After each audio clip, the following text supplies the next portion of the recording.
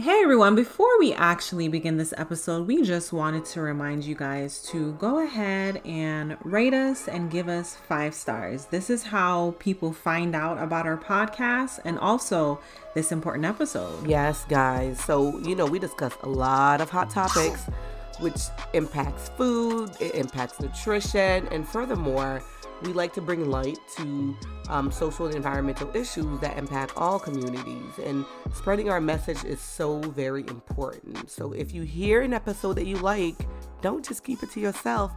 Share it with your friends and your family and rate and review that episode on iTunes and Google Play and Spotify.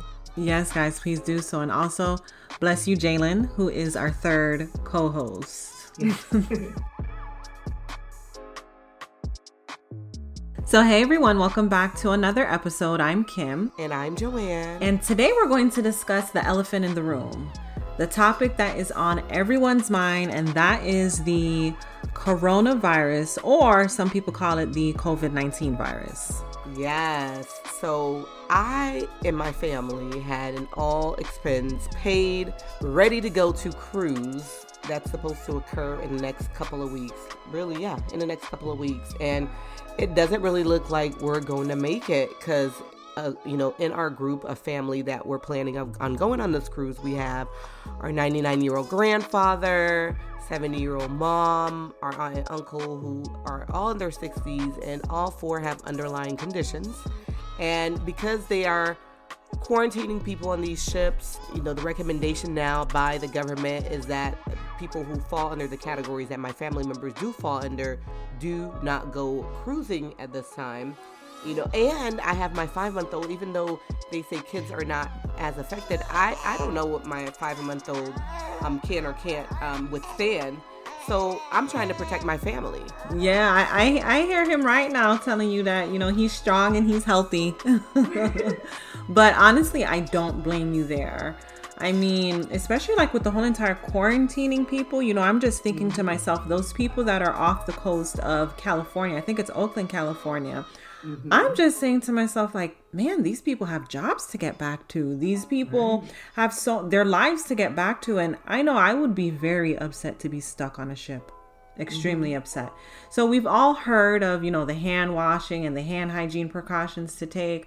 But we want to know, as dietitians, how does the coronavirus impact food and nutrition? Right. So as dietitians, this is right up our alley. And so because of this, we've invited a third dietitian who recently came back from visiting her family in Singapore. And we wanted her to help us discuss this topic and to talk about food safety, micronutrient deficiencies, and basically all things that could be related to food and nutrition during a scare, or maybe not a scare, a situation such as this. Right. So Yi-Min Teo is a certified nutrition support clinician currently based in LA.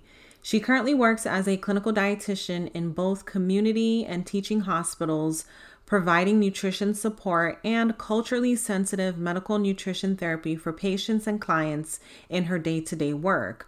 Outside of work, she's involved with community and nonprofit efforts to spread cultural nutrition knowledge and wellness classes for the general public.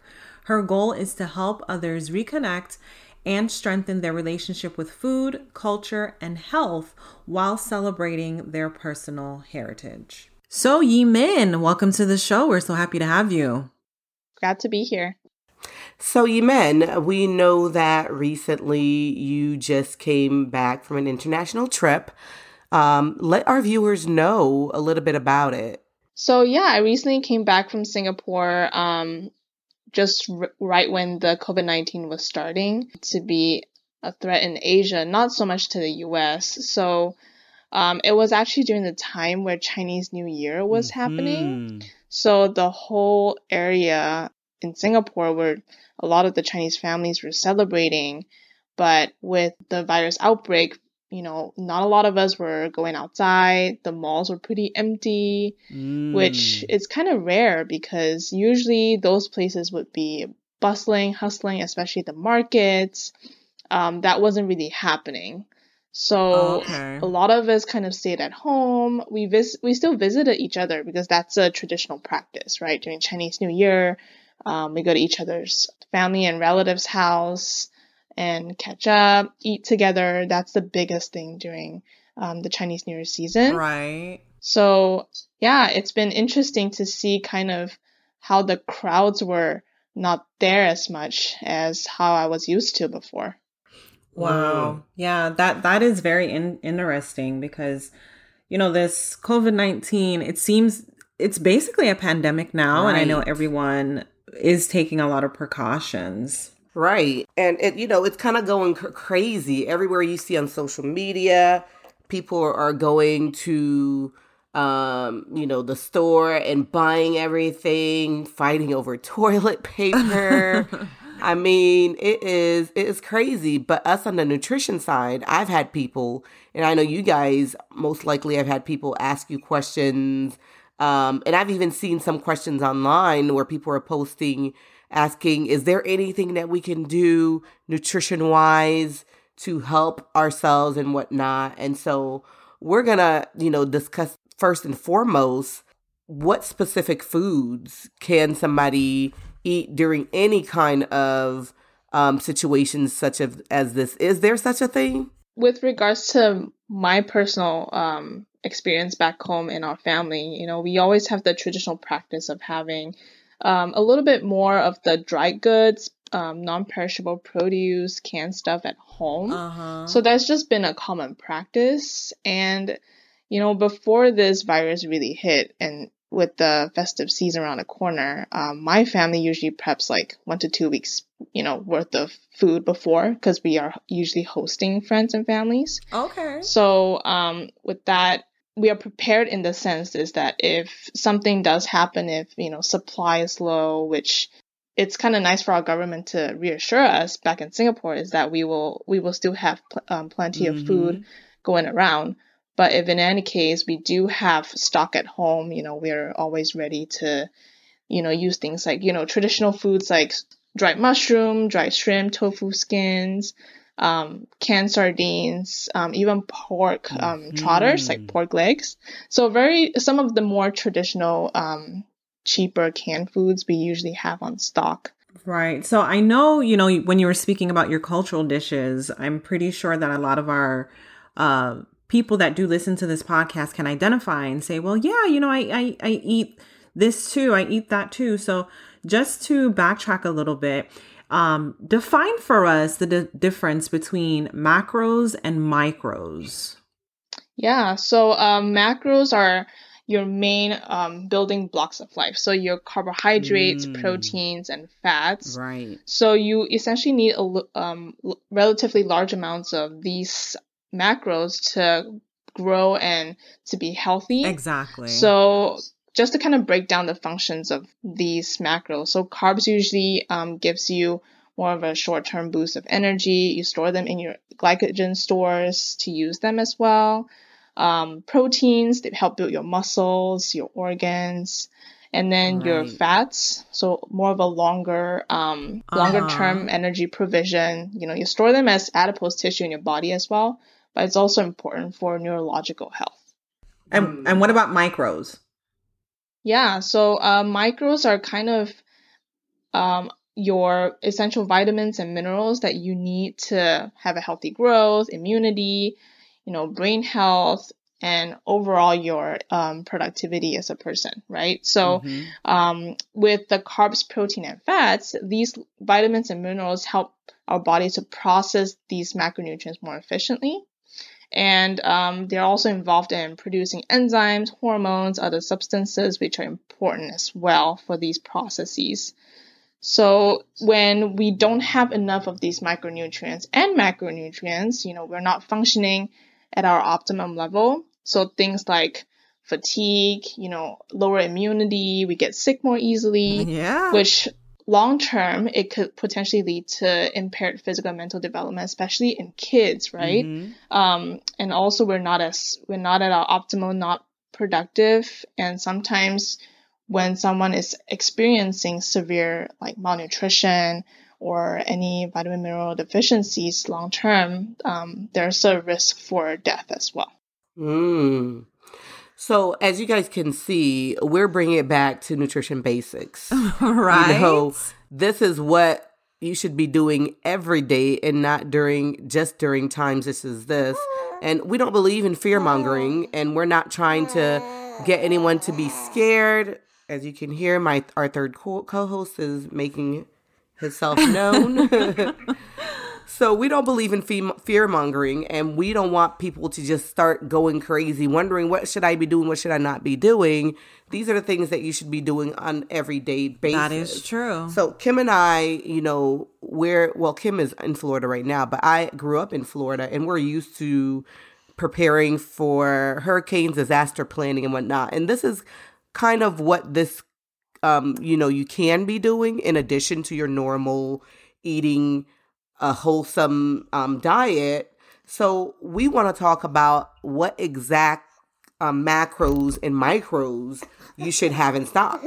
And I know, Yimin, that you addressed it earlier, saying, what you guys do back home. But for those of us living within the United States where this thing is spreading, and it's spreading rapidly, what are some culturally appropriate macros and micros for the general population, which is basically a melting pot? Yeah. So usually I was looking at different resources, kind of putting everything together. And I think the main takeaway for kind of disaster prepping and planning is store things that you like to eat. So if that will be like your cultural foods, things that you like to eat on a regular basis, don't take that out of the equation, because you probably will be pretty miserable during that process if you don't have things that you enjoy.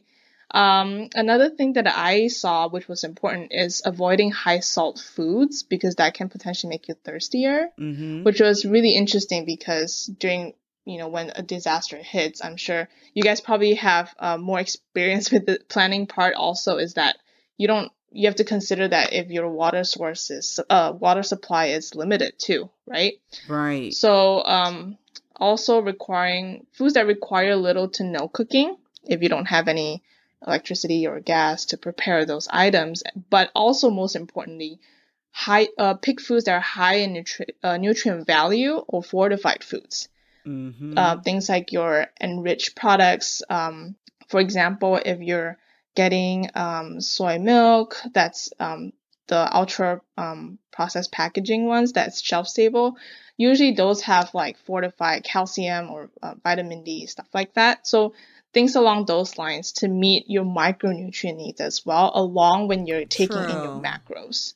So picking something a little bit more energy dense, maximizing the calorie and protein provision with every single bite that you take. And obviously among that, some of the culturally acceptable foods. And the thing that you said earlier about stocking up on food that has minimal preparation is essential because, as Joanne mentioned earlier, I'm in Florida. So on top of this whole entire COVID-19, I'm also thinking about hurricane season, where I'm like, okay, well, that's a double whammy right there, because we're going to have this COVID-19, who knows how long it's going to last, and also possibly a lack of power. But with all of that being said, do you think, and I mean, Joanne, you can chip in on this too, what do y'all think about buying frozen or canned foods in this situation? Just, knowing everything that the different states experience with natural disasters and all. So at least for California, I remember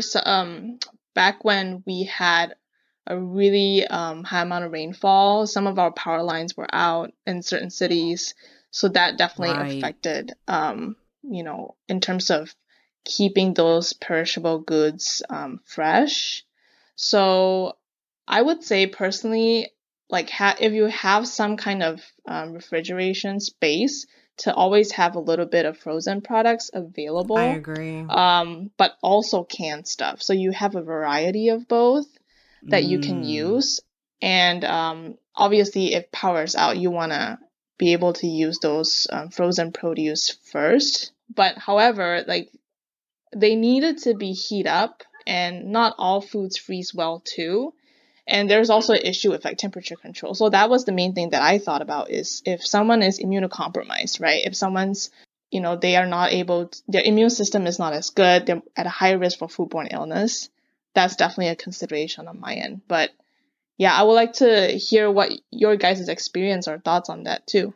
I mean, I agree with you. So normally in disaster planning, you read that canned goods are the best kind of foods to store. In facilities that I go in and consult, I'm part of the team that makes sure that these nursing homes have foods that are needed just in case, a storm comes through and shuts the power off. But in this situation, we don't necessarily need to focus on getting, canned goods and foods that don't need cooking, because from what I'm seeing thus far and what the CDC is saying, we're not going to have an issue with power or, the lack of power. Really, if someone is being quarantined or being put in their home, you just need to have access to food.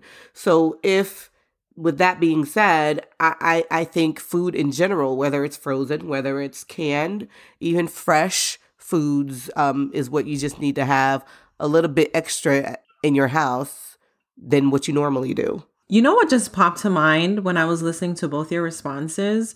The fact that we need to have food in the home and food that is appropriate for individuals that may be immunocompromised. Mm-hmm. Why is it that you guys think, the grocery stores, like the shelves are going empty and people are fighting, and like, I don't get it.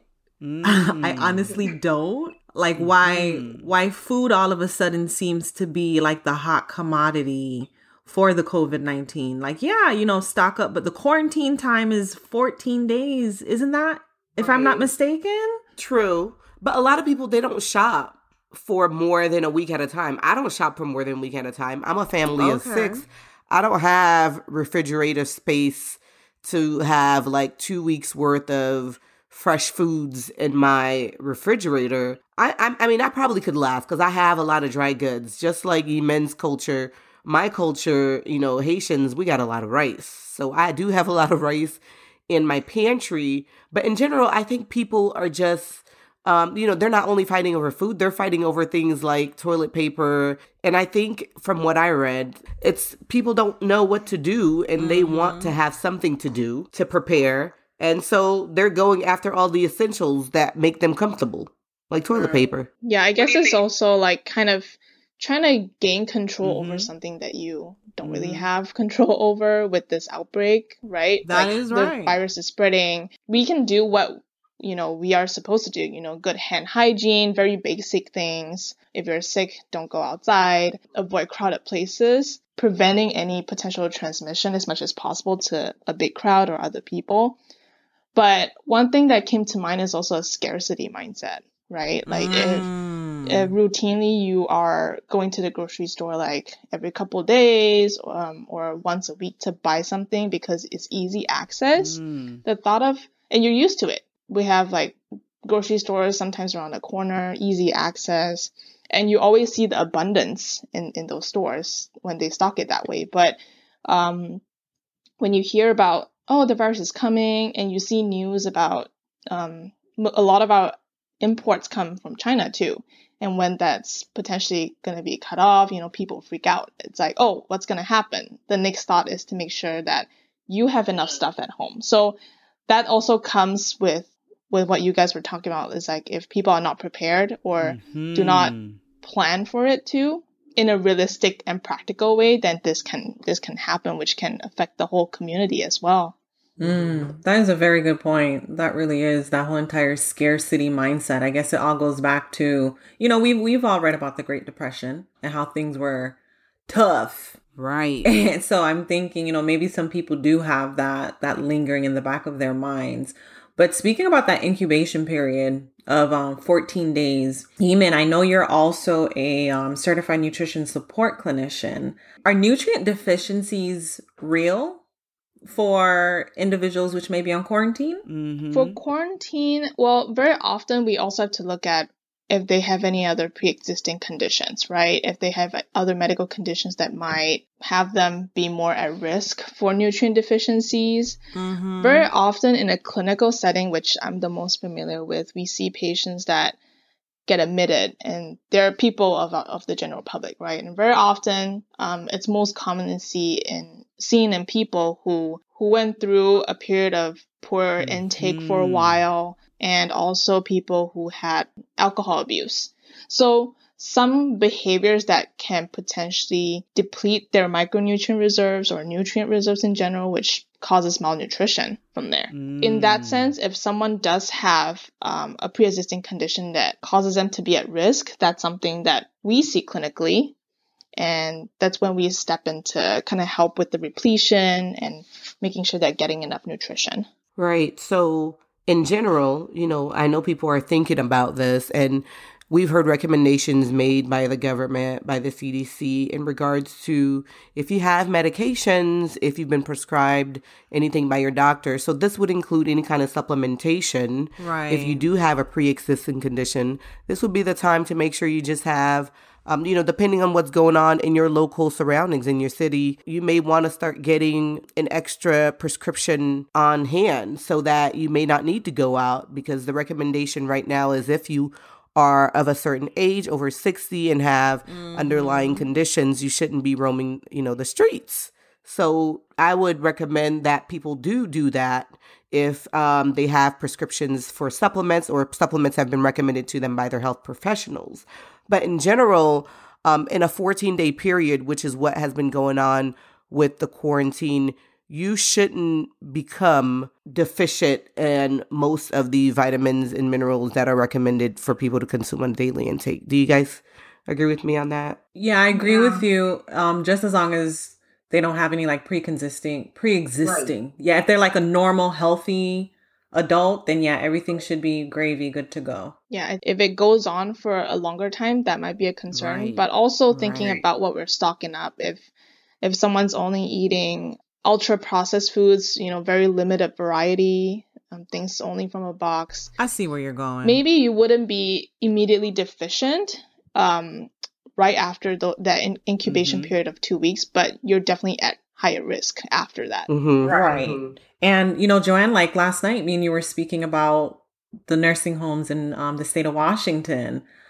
And, these old people that, they're some of them, I'm not going to say all of them, were probably not in the best of health. Like, I would be concerned about a nutrient deficiency for that population. Right. So at home and in the clinical setting is totally different. Yeah. So I was speaking in regards to the home. So in a clinical setting, like the facilities I consult at, I have my dietary managers. They're ready with foods that they've purchased. And again, these foods are not even necessarily foods that they would normally purchase in a normal disaster planning setting. They're purchasing foods ahead of time on the menu that are on the menu so that they have it on hand just in case the trucks aren't able to deliver foods for that week. They have it. So the foods are normal, high nutrient density foods, and they're not really lacking. So that's why I kind of feel like now what's going on in this situation. So preparedness for this situation, in my mind, is kind of different than what would occur if we were preparing for hurricane season in Florida, where you would lose power. You may lose, access to your fridge and cooking on your stove.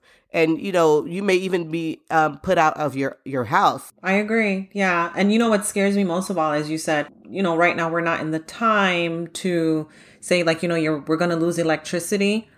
But for me, in a few short months, guys, that may be my reality. Are you doing anything to help better prepare for both situations for your case, Kim? Right now, that's a great question, Yeman. Thank you for becoming the interviewer. But to be open and transparent and honest with you guys, not at this time. I'm just still like wrapping my head around how am I going to balance these two things because of, the clinical setting that I am working in. I know, Joanne, you sent me an article saying that, in the nursing homes, only essential staff is allowed to come in to see these individuals because of the COVID-19. So I'm just like waiting, like, okay, in Florida, okay, like what's the game plan? What are we going to do for my regional dietitian team? And I have yet to hear anything. So we'll have to tune in later on when it's actually hurricane season for you guys to know my game plan. Because right now I don't have one. I really don't. And to be honest with you guys, I'm just like in a little shell shock because I know people say, oh, you're not supposed to be afraid of the virus. You don't need to buy all these extra masks and things of that nature. But it's so much uncertainty. Yeah, I think that is what a lot of people are feeling, is we don't know exactly what's going to happen. We don't fully understand this virus, how it, we know how it spreads by seeing, community transmission and things like that. But, it's not something that we can just get rid of. And I think with the rate that it's spreading to, people are really concerned. Right. So it's a different ballgame than what we have experienced before, like, SARS or other kind of disease. So I think, being uncertain with where this is going, how long it's going to take, I think that's what a lot of people are concerned about. Yeah. And I know, and it's not that I'm not concerned, because I am, because the unknown, who wouldn't be concerned about that? But I'm just preparing myself for, if something were to happen. So just in a general setting, if I have 4 boys, well, the little one is not really eating like that, but just the 3 of them at home all day eating, like, my food will not last. Like, I need food just for that purpose, to be ready just for that. So I'm preparing my mindset and my family in that sense. And it doesn't mean that you have to go crazy. It doesn't mean that you got to go fight people for food and whatnot in the grocery store. You just got to get yourself ready. And, with what you said before, Kim, with the nursing homes, that's what we're doing, because that's the population that's mainly being affected gravely with this virus. So, CMS is shutting it down. They're like, we shouldn't be letting families into the building. They're allowed to come in and visit their family member, and then they exit right away. They don't go to the dining rooms. They don't go, to the activity rooms and whatnot. And they're screening people as they're coming into the building also, just as they're doing at the airport. So they're taking those precautions because of what's going on in Washington State. They don't want that repeated anywhere else in the nation. And I don't fault them for that. It is. So the last question that we have, and I think we can all answer. I recently went to the grocery store, and which reminds me, Eamon, you stated earlier that, individuals are consuming like a lot of ultra processed foods. When I went to this grocery store, which will remain nameless, rice was sparse, beans was sparse, water was sparse, but the chips and candy and junk food aisle, I was so surprised at how packed that aisle was. I guess it's a supply and demand thing. But going back to my question, seeing that the water was sparse, so what other beverages can we consume to ensure that we're staying hydrated? Because I know the COVID-19, results in a fever, and, fever can further exacerbate dehydration. So what other beverages besides water options can we give to the general public? I think we can also think about it from a daily fluid need perspective. So we're not just getting fluids from water, we get it from other drinks like rehydration solutions or soups, things like that. They all contribute to our fluid intake for the day. If someone is potentially at risk for dehydration, or like kids, we want to have some kind of, not just water, but one of the recommendations we give patients too, it's like an oral rehydration solution. So you can make it at home, or you can buy things like, Pedialyte, Hydrolyte. Those are like some of the commercial options in situations that need it. But otherwise, I think water would be okay for most people. Yeah, I think so too. I don't think that water is an issue, because most people nowadays, they have filtered water coming through their refrigerator. If push comes to shove, your faucet still works. Yeah, that's true. You can drink from there. I wouldn't even, I don't know why people are going, again, it probably goes back to the, they want to have control over something. And water is the first thing that people always think to purchase during, hurricane season and other kind of natural disasters. So that is true. Oh, wow.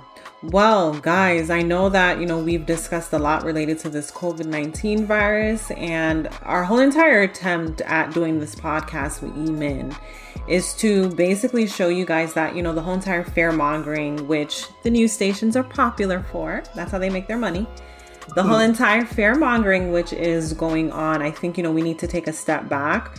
And as professionals giving the general public or those listening to this podcast advice, that we need to make conscientious decisions for ourselves as well as our family members. Yi-Min, thank you so much for being on our podcast. So if our audience wants to connect with you, where can they find you on social media? Yeah, I'm on Instagram. So my handle is going to be Herbs and Food. So that's where you can find me and some of the things that I post. Nice. And also Yi-Min's handle will be in our, I always want to say description box. Is it a description box? It's in the, what is it? It's in our information box when you're listening to this podcast. As usual, guys, go ahead and give us 5 stars and also rate this podcast. That's how people know that this podcast exists. So thank you guys for listening. Until next time. Bye, guys. Hey, everyone. Bye.